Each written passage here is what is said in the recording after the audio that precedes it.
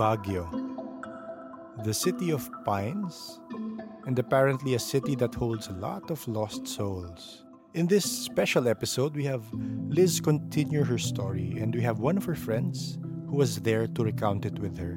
These are two separate recordings, so there will be times that the audio quality will be different.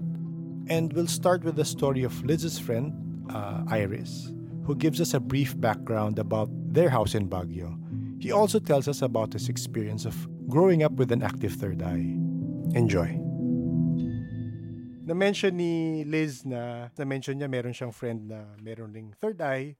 And yun lang, sana kung pwede ka namin makausap about it, if you can tell part of your story with regards to what age you started to see, or of course, kung meron ka ring particularly medyo frightening experiences na medyo tumatak, di ba? Parang ganon. So, to start somewhere lang, maybe you'd want to start to... Okay.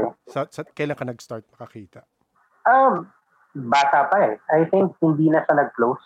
So, okay. Ever since I was a kid, ano yung nakikita ng mami ko, minsan nakikita ko rin. Okay. So, kasi yung sa mom ko, talagang wide open. Ano siya eh, friend niya si Likaw ko. Okay. Parang dun sa nag-start na parang meron siyang mga astral travel na books, nagbabasa siya ng mga ganon. So, mahilig talaga siya. So, pina-open niya kay Jaime Likaw ko? Hindi, matagal nang open din yun sa kanya, pero parang mas nag-active lang siguro pagdating niya ng mga 50. Okay. So, mostly ang mga stories niya mostly galing usually pag nasa Baguio kami. Mm-hmm. Tapos pag kunwari nasa out of the country sila, yung mga side trips nila sa mga hotel. So yun yung mga stories niya. And then eventually sa akin naman din, wala naman ako particular na nakakatakot talaga na encounter, kasi siguro nung bata ako, mahilig akong mag-sneak na manood ng mga horror stories pag walang tao sa bahay. Mm-hmm. Mga horror na movie. Uh-oh. So, parang pag every time, kunyari wala yung kapatid ko, kung ano yung hiniram niyang VHS or tape, isasalang ko yon. Okay. And one thing na I think siguro pinaka nag-trigger sa akin, nag-stick sa akin, is yung Nightmare on Elm Street. So, pinanood ko sa mag-isa. And I was like, siguro mga 6 or 7 years old. So, grabe.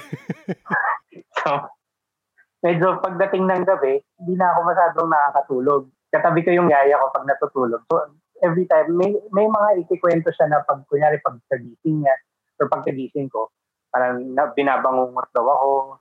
Mm-hmm. So, parang, ganun yung theme. Hanggang sa, na-overcome ko naman, eventually, siguro umiiyak ako pag-gising, yung mga ganun na parang takot na takot talaga. Pero hindi pa rin tumigil. So, nanonood pa rin talaga ako ng mga scary stories, na scary movies. Kasi wala, gusto ko talaga eh. Hanggang sa, siguro, eto na, yung high school, medyo nag-active naman siya ng konti, ay dapat papasok ako ng questors. Okay. Spirit questors. So, ganun ka-active yung sa akin. Hindi ko alam yan Marami kang hindi alam. Yeah, ikwento mo. Kasi nung high school, lagi ko yung kakwentuhan ng high school. So, siguro pagdating nung high school, usually ganyan naman yung katatakutan, parang manonood kayo, sabay-sabay kayo manonood, kahit nasa kanya-kanya kayong bahay. Mm-hmm. Pero nothing yung talagang seryoso. So, pagdating siguro ng mga college, nag-decide ako, kasi alam ko nga active eh. Mm-hmm. Nag-decide ako na yung mga friends ko na spirit questors, kinausap ko.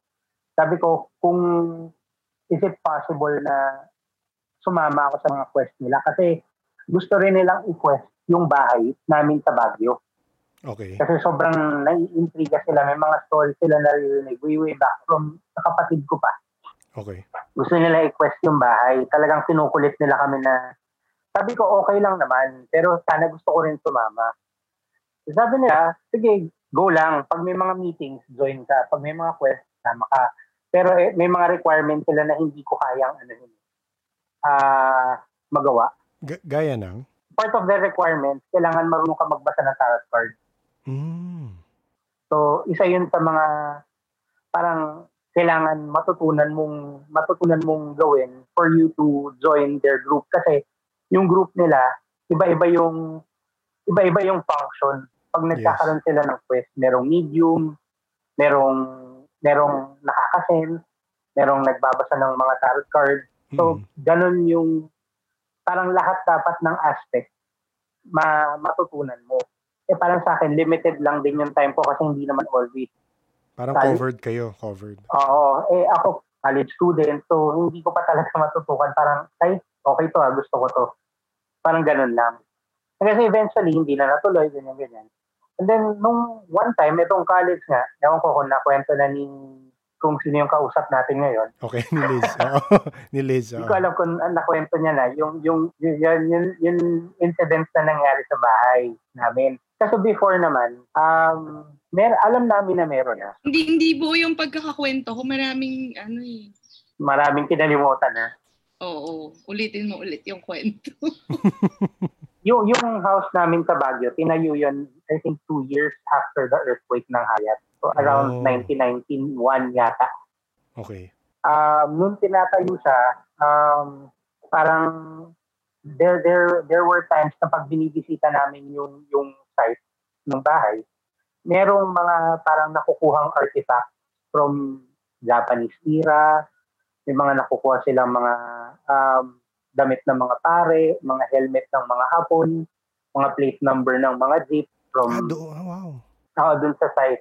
Sa kasi. So, I believe yung parang parang naging taguan ng parang mga naging refuge. Okay. Ng yung mga war. So, yun yung ginagawa nila na yung mga nahuhukay nila na artifact from dun sa mismong bahay namin. Plus, ang nakakapagtaka, nung tinatayo yung bahay namin sa Baguio, may mga sundalo na nakabantay. Okay. So, medyo weird na yung bahay may mga bantay na sundalo for whatever reason, hindi namin alam. Hanggang sa, yun nga, ang balita dun sa house, parang may nakalibing. Alam mo naman yung mga rumors sa Baguio, may mga nakalibing na treasure, yung gano'n. Yes, oo. May mga nakabaon na. So parang, syempre may mga ganong rumor na hindi naman namin pinapansin. Eventually, nandun kami, so every chance na may bakasyon, nandun kami lagi. So, Holy Week, Christmas, kahit random weekend, pupunta kami dyan. Kasi nga, favorite ng parents ko doon.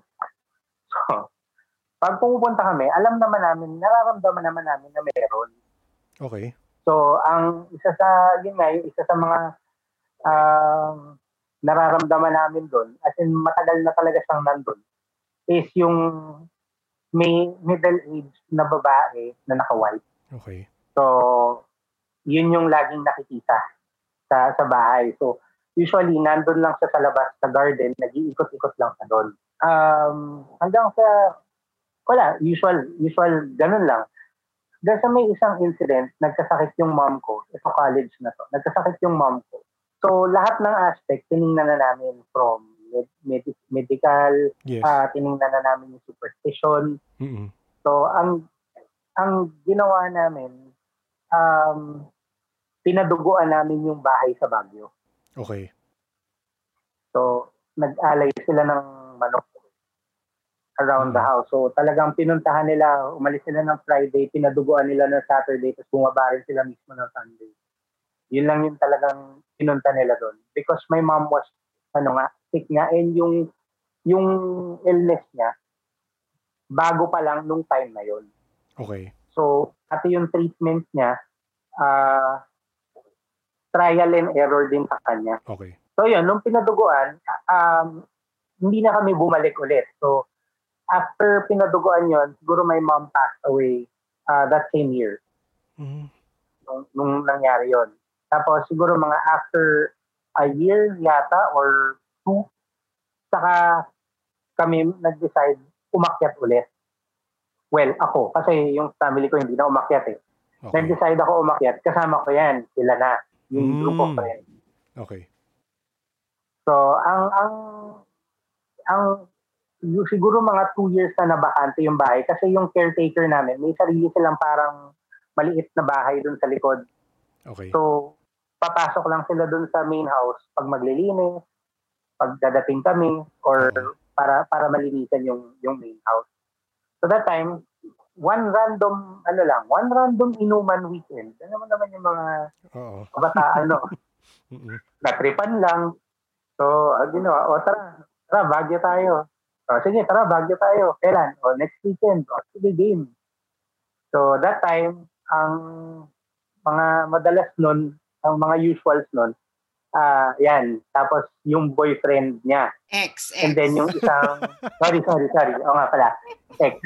Kaya, yun. Saka yung isang barkada namin na kinidnap lang namin. Okay. So, parang sabi lang namin, tara, Baguio tayo. Okay, sige, game. Makiat kami Friday yata eh.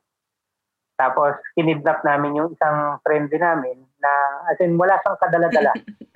Na kahit kahit pera, kinidnap lang namin ito talaga. 4 kami. Ako, yung ex ko, tapos 2 boys. Na barkada ko since high school. Okay.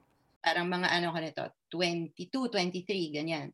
So, pagka-close ng bar, diretso kami doon. Walang tulog-tulog. Inom, tapos alis. The usual 20s, gano'n. Yes, oo. So, pag-akit namin doon, pagdating namin sa Baguio, siyempre inopen na yung house kasi nalinisan eh. Alam mo yung mararamdaman mo yung hangin pag inopen mo yung door, para kang tinutulak talaga. Talaga? Ganun yung feeling. Kasi parang ang tagal na hindi natauhan. So, pinaduguan pa and all that stuff. So, parang siguro, since, di ba, sabi nila, pag matagal na hindi pinapamahayan, iba yung namamahay. Yes, oo. So, feeling ko, ganun yung nangyari. And then, so, dumating kami hapon tama ba? Hapon, oo. Yung bahay, para siyang chalet na yung mga maraming wood na hindi siya scary. Like, very cozy. Modern na yung design or medyo luma pa rin?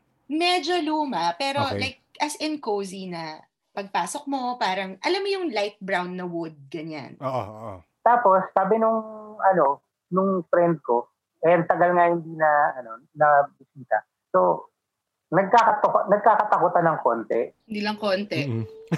Pero wala namang talagang major. Hanggang yung kaibigan namin, nag-decide maligo. Okay. Kasi galing, kinidnap nga namin eh. Oo. So, nag-decide sa maligo. Ang ginawa niya, meron kasing may CR sa baba, sa may kitchen. So, usually yung mga guests, pag may bisita, doon nagsi-CR. So, ang ginawa, nung kaibigan namin, nag-ipon ng water. Hindi man ininit. Talagang diretso siya, matapang. Malamig. Oo. So, ang ginawa niya, nung maliligo na siya, wala ring ilaw. Yung CR that time. So, ang ilaw lang niya was yung from the window. Oo. So, yun lang talaga yung liwanag. So, ginawa niya, maliligo na siya. So, pagkaligo niya, wala pang 5 minutes, lumabas na siya. Okay. Sabi ko, bilis mo naman. Ang sagot niya lang sa amin, lamig ng tubig, pare. So, ganun siya. Hanggang sa, tuloy lang. Tapos, pag pumasok ka sa sala, merong malaking balcony na nandun yung, inuman or whatever. So, from the sala, kita mo yung parang veranda. Okay. Hanggang sa nung gabi, medyo nagsimula na kami inom. Tapos, itong isa, si ate girl, tulog dun sa couch. Ako. Oo. Nung medyo hapon na, di inuman na. Ako, sabi ko, wait lang, hindi ko pa kaya uminom. Sabi ko, kayo muna. So, humiga ako sa couch. Kaming 3 boys, nandun kami sa veranda. So, sobrang lapit lang nung distance nun. Parang, siguro mga 4 na lakad lang, abot na namin siya. Tulog ako. As in, ang sarap na ng tulog ko. Tapos, alam mo yung pag natutulog ka, yung feeling mo nahuhulog ka sa hagdan. Parang yung ganon. Parang ako na ganon. Pag dilat ko, may muka sa harap ng mukha ko na parang, hindi ko alam kung Aita or Igorot. Oo. Like, face to face Oo. kami. Oo. So, lakas ng sigaw ko. So sila, bakit? Ano nangyari? Ganyan. Tapos parang di kunento ko. Tapos sabi ko, gago, ganyan. Sabi ko, hindi, seryoso, ganyan. Hanggang sa, okay, eto na, nagkwentuhan na kami. Nag-open up na tong isang barkada namin na naligo nung umaga. Mm-mm. Sabi niya, alam nyo, kaya ako mabilis naligo kasi ganito ganyan, pagsalok daw niya dun sa balde, pagtingin niya sa reflection niya, dalawa yung ulo. Isang ulo niya, saka isang ulo ng bata na nakadungaw. Bata! Oo. So, parang yung batang babae, di ba meron? So, pagsalok niya ng water, parang dalawa yung reflection niya na nakita niya. Ulo niya, saka yung ulo ng batang babae na parang nandun din sa area. So, ginawa niya, para daw mawala, hinalo daw niya yung tubig. So, pagkahalo niya, ayun, nawala na. Tapos, binilisan niya na lang yung ligo. Tapos, ayun, lumabas na siya. Yun yung history, kaya bakit ang bilis ng ligo niya. Oo. Tapos parang after that, ang dami ko nang nafe-feel na Okay. Nung una, wala eh. Oo. Tapos parang sunod-sunod na maghugas ako ng plato, sink to, tapos window. Tapos makikita mo may mga dumadaan doon sa labas ng bintana. Okay. Anong nakikita? Shadows, figures lang, ganun? Tao, naglalakad. Hindi naman Aita. Normal na tao na. Normal na tao. Naglalakad siya, ganyan. Tapos, nung naghugas ako, sabi ko, siguro ito yung caretaker, ganyan. Na-realize ko na sa second floor kami. Kasi yung ground floor, garahe. Okay. Hindi matutulog na kami. Dapat 2 rooms kami. So yung isa, may boys room kasi, saka may girls room. Tapos sa parang middle floor yung master. Ginawa namin, dahil dun sa nangyayari, nag-decide na kaming 4, mag-stay na lang kami dun sa girls bedroom para magkakasama kaming lahat. Total, mas malaki yun. Yes. Ang nangyari, itong si ate girl, tulog na naman, matutulog na. Mm-mm. So kami, wala, relax lang. Di tulog na, ganyan. Tulog na ako. May na-feel ako na parang nakadagan sa chest ko. Okay. Na para akong hindi makahinga. So, para akong, hindi ko alam kung para akong sumigaw. Bigla siya sumigaw kasi ang nasa harap naman niya, yung dibdib, nung Igorot, nagulat siya na may parang Igorot na parang nasa Igorot ba Aita? Hindi ko nga rin sure eh. Basta yun. Hindi siya yung nandun sa painting, di ba? Hindi. Di ba may painting sa sala? Iba. So, nag-freak out yung ex ko. Tumalon siya doon sa kabilang kama. Ay, tumalon siya sa sahig. Oo. Tapos, nag-cover siya ng kumot na parang okay. Ganyan. Tapos, iniwan ka. Iniwan ako talaga. Tapos, takot siya sa akin. Tapos, doon na siya natulog sa kabila. 3 na silang lalaki. Doon, nagsumiksik siya doon sa gitna. Tapos, oh my God. Like, dude, umiyak siya. Oo. Sabi niya, uwi na tayo. Hindi ko na sobrang duwag yun eh. Umiiyak siya. Oo, umiyak siya. Parang ihatid na daw siya sa bus station. Bahala na daw kami doon. So, okay. So, hanggang sa etong si ate girl, nakaupo lang doon sa bed. Tapos nakatitig lang doon sa may cabinet. Sa paanan mo, may yung mga built-in cabinets. Yes, tapos may gap sa taas. Okay. Na parang hindi siya all the way. Doon sa gap, as in, kita ko, maliwanag yung ilaw, white pa nga yung ilaw na parang may alam mo yung parang sa The Grudge, yung parang batang nakaupo na yakap niya yung knees niya, gano'n. Oo. Yun, may batang gano'n doon. Tapos maya-maya meron siyang kasama na babae. Anong suot? Naalala mo? Nakasando tsaka naka-shorts. Okay. Ang ano pala ron, nakikipag-usap siya doon sa mga spirit na nandun sa kwarto nung time na yon. And nung time na yon, 3 spirit na sa kwarto. Yung matandang babae na naka-white, tapos yung bata na nakita nung friend namin nung naliligo siya, saka parang isang parang teenager na babae. Ikaw rin nakikita mo yun nung time na yun? Ako alam ko nakita ko talaga sila. Kasi hindi pa nga dinedescribe sa akin. Sabi ko sa kanya, alin yung batang babae nakaupo dun sa taas ng cabinet? Oo, babae pala yun. Alin yung bata? Oo, babae yun. Yun yung mapaglaro. Ang sabi sa amin ni yung babaeng kausap niya, galit na galit daw yung babae. Kasi nga, may bisita or nastorbo sila. Eh di ba nga ever since nga nagawa yung bahay, nandun na siya. So ang tingin namin, territorial siya. Oo. So pag may ibang dumadalaw, talagang nagagalit siya. In this particular portion, Liz recounts her Baguio experience separately. So this was in the previous interview. So she will not refer to Iris by name and only refer to him as the friend who owned the house. Basta nag-decide kami na uuwi na kami. Kasi nga, 4 lang kami, tapos ang laki ng bahay. Basta ang dami ng nangyayari na parang hindi na safe. Oo. Yung feeling. Oo. Kasi hindi ko kasi alam kung Aita ba siya or Igorot kasi parang ang racist kung iba-brand ko siya. Basta katutubo siya. Malamang native doon. Native Oo. Na parang hindi, feeling ko hindi niya ako tinitigilan. Talaga? Parang, siya kasi yung nakita ko na, hindi ko ma-explain, pero parang siya yung nafe-feel ko na parang dumadagan sa chest ko, ganon. Okay, oo. Sabi ko, incubus, ganon. Oo. Nung pauwi na kami, meron, ito yung sala, tapos may parang hallway dito, na ito yung master's bedroom. Yung mom kasi ng friend ko namatay. Okay. Never ko na-meet yung mom niya. Oo. Tapos I saw his mom. There. Doon sa parang hallway na nakatayo. So nung nakita mo, alam mo na yung mom niya yun? Hindi. Hindi. Okay. Sinabi niya sa akin na siya yung mom. Kinausap ka? Kinausap niya ako. Oo, na parang... Paano nangyari? So nakita mo, biglang nilapitan ka niya? Ganun? Hindi, malayo. Social distancing kami. Okay. Hindi, malayo siya. Tapos parang... hindi ko ma-explain yung feeling, pero umiyak ako. Kasi sobrang close yung friend ko dun sa mom niya. Na parang may mga bilin siya dun sa friend ko. Oh my. Tapos parang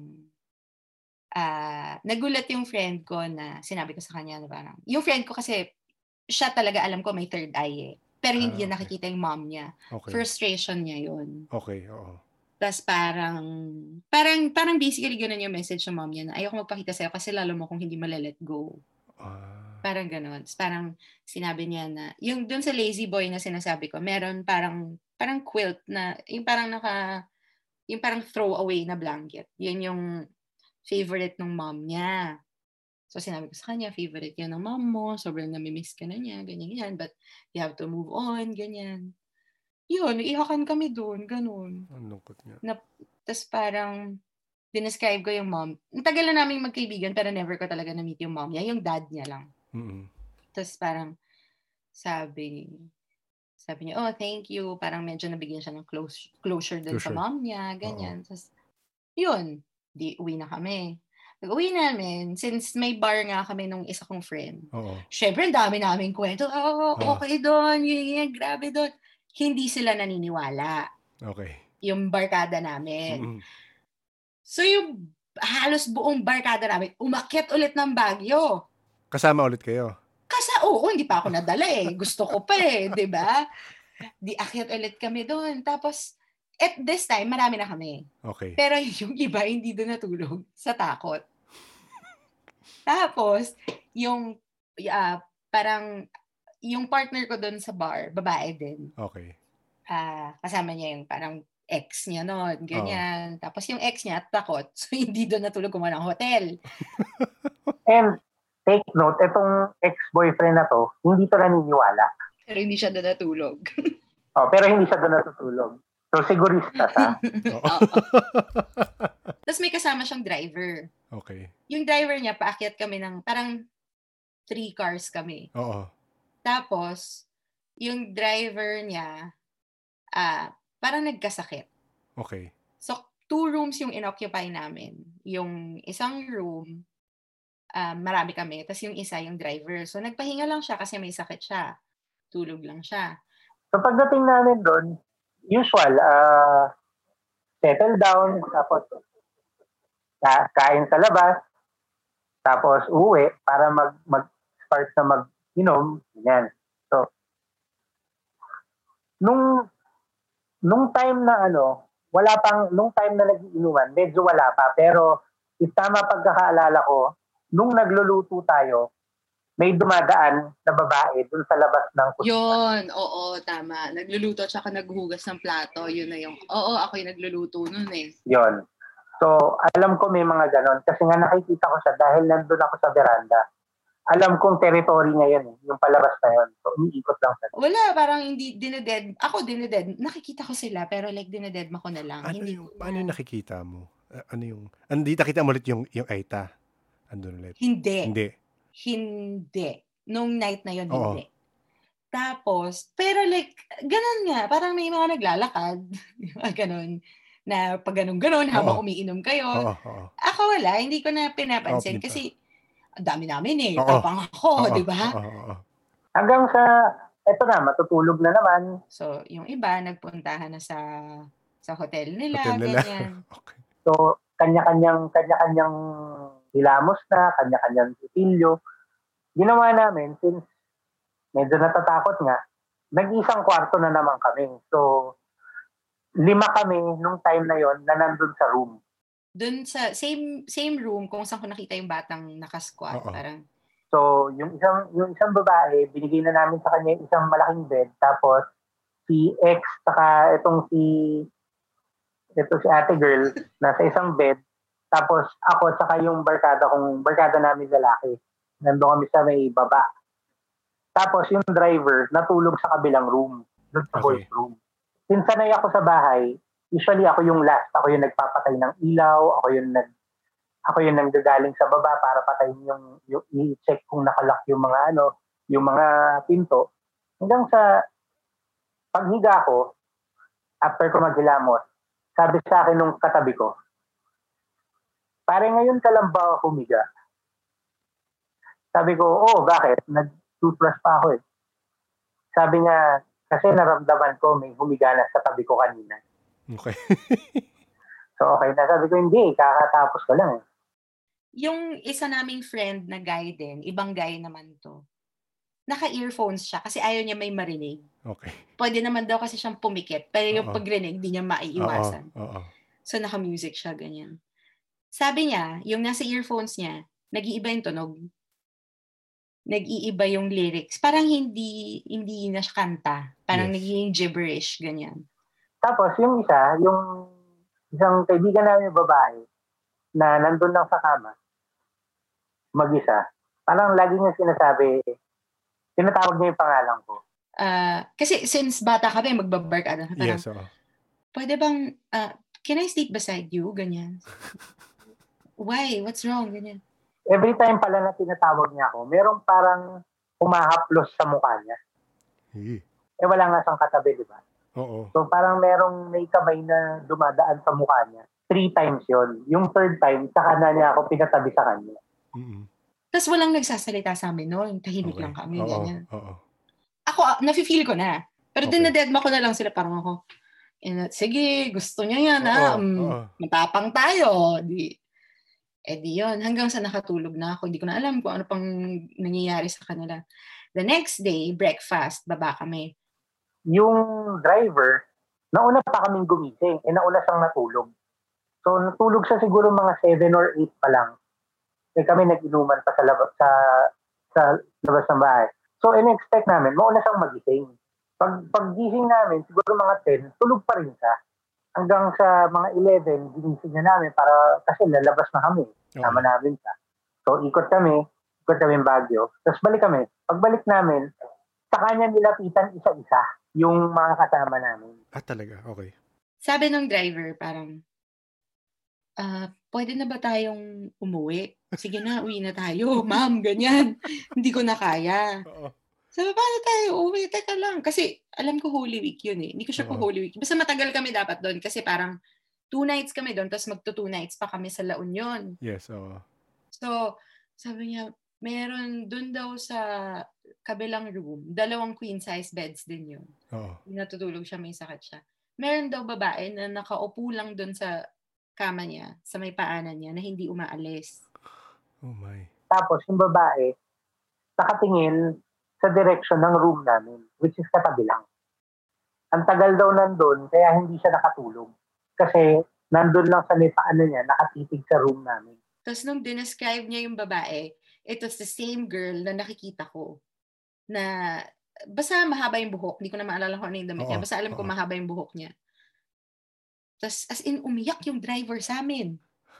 Like, umiiyak talaga siya. Ang daming pinaiyak ng bahay na yun, promise. Tapos parang umiiyak na siya na, hindi ko na kaya, ganyan. Kami dead ma. Hindi, okay lang yan. Ganyan. Sama na ugali, di ba? Kawawa naman. Tapos nung gabi ulit, di nag-ano kami, inom na naman. Tapos meron pa kaming friends na nagsastay din sa Baguio na dumating din, ganyan. Parang nung time na yon medyo lumalala na daw. Kasi lahat sila, ang dami na, isa-isa na feel na may nakikita.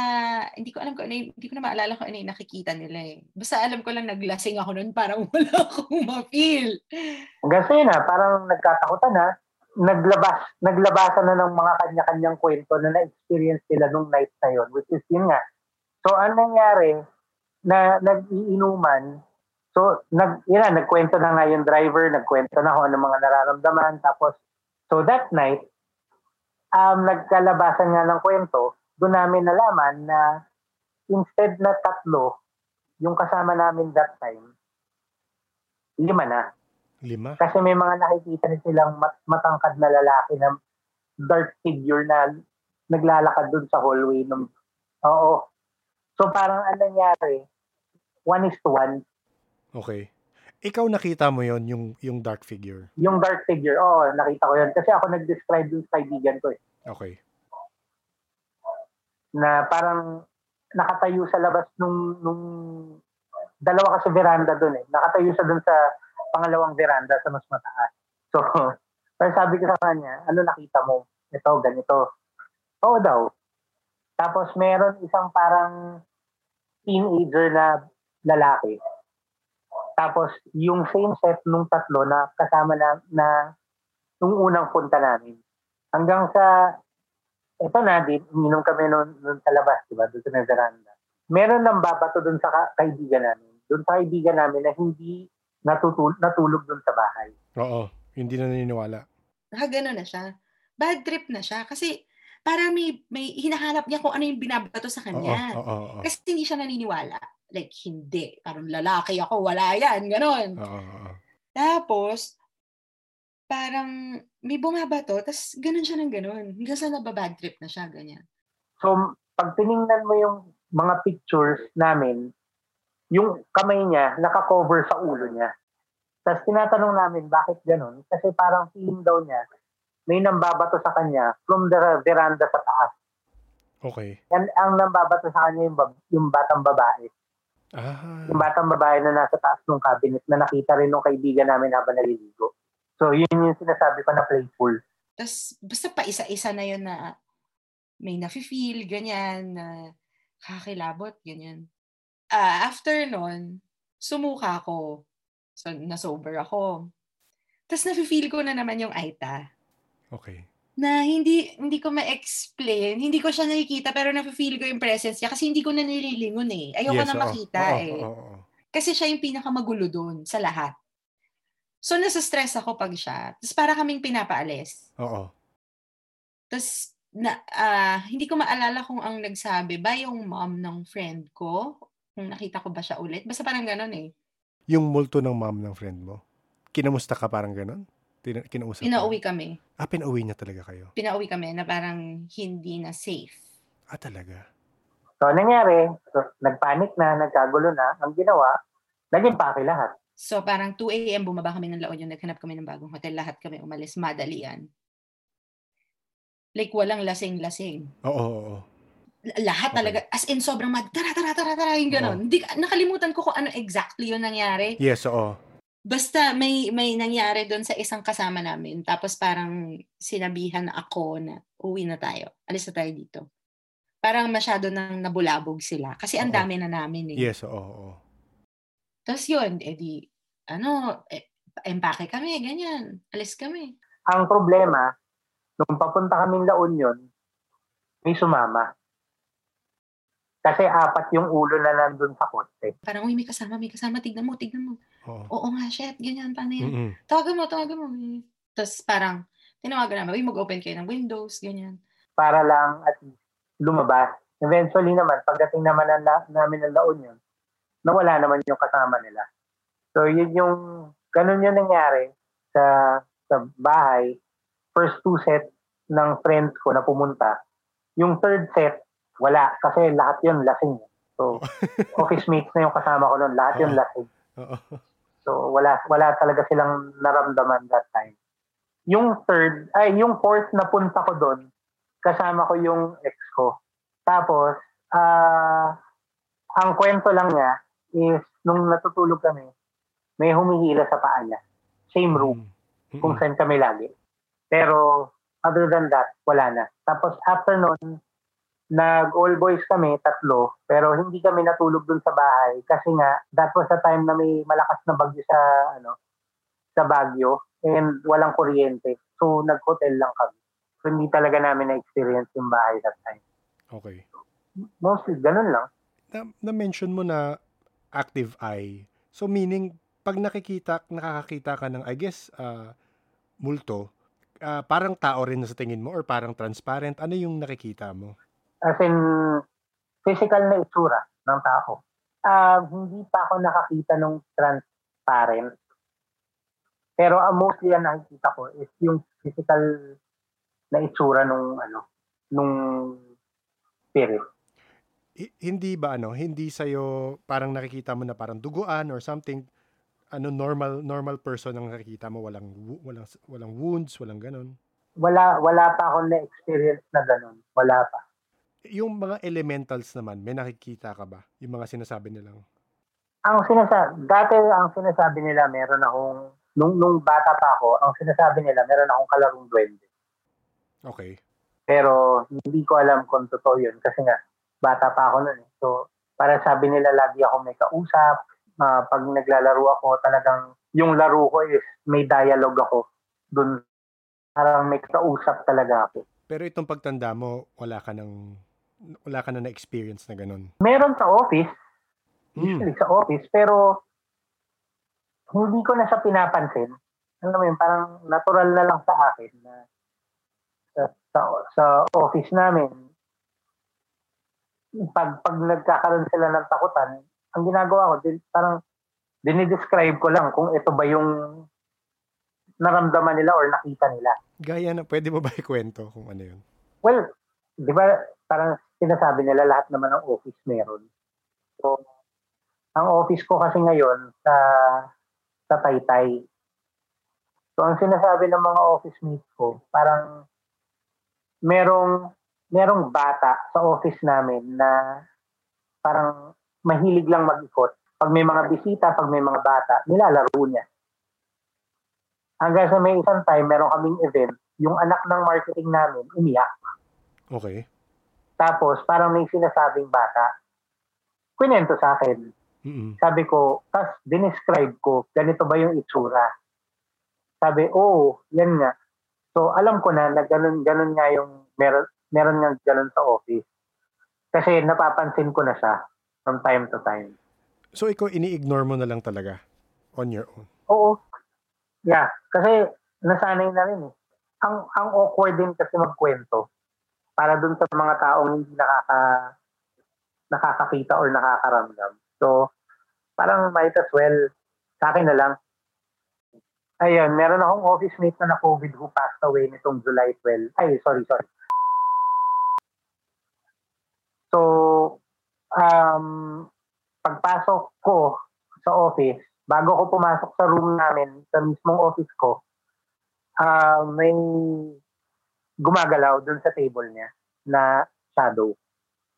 Tapos, saka namin nalaman na yun nga, nag-email sa akin yung kapatid na wala na po si ganito. Oo. So, nag-email sa akin that night nung meron akong napansin dun sa office namin. Ang nag-email pa sa akin is yung email pa mismo nung tao. Talaga? Oo. Sabi niya, kapatid po to ni ganito, ganyan. Wala na po siya. Tingin po sana kami ng tulong. So, yun yung nangyari na parang sa office may ganun. Ikaw mismo, nakikipag-usap ka ba? Hindi ako nakikipag-communicate. Tulad nung ginagawa nung sa nating kaibigan dyan sa kabilang linya. Hindi ko ginagawa. So, ayoko ng parang, kasi yung mami ko kumakausap ako ina-avoid ko. Nakita niya yung mom ko sa Baguio Pero ako hindi ko pa nakikita mom ko simula nung nag-pass away siya. Mm-mm. Sa kwento niya nga, yung mom mo ang nagsabing umalis na kayo, sinabi? Kaya kami umuwi. Oo.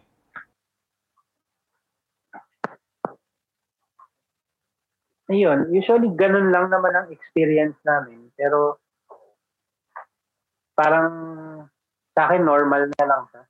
Oo. Parang hindi ko na pinapansin. Okay. So wala ka rin balak ipasara siya, ganun? Ang sabi kasi nila, pag pinasara mo, minsan sumasablay. Mas nagiging active okay. So, ayoko nang ipasara.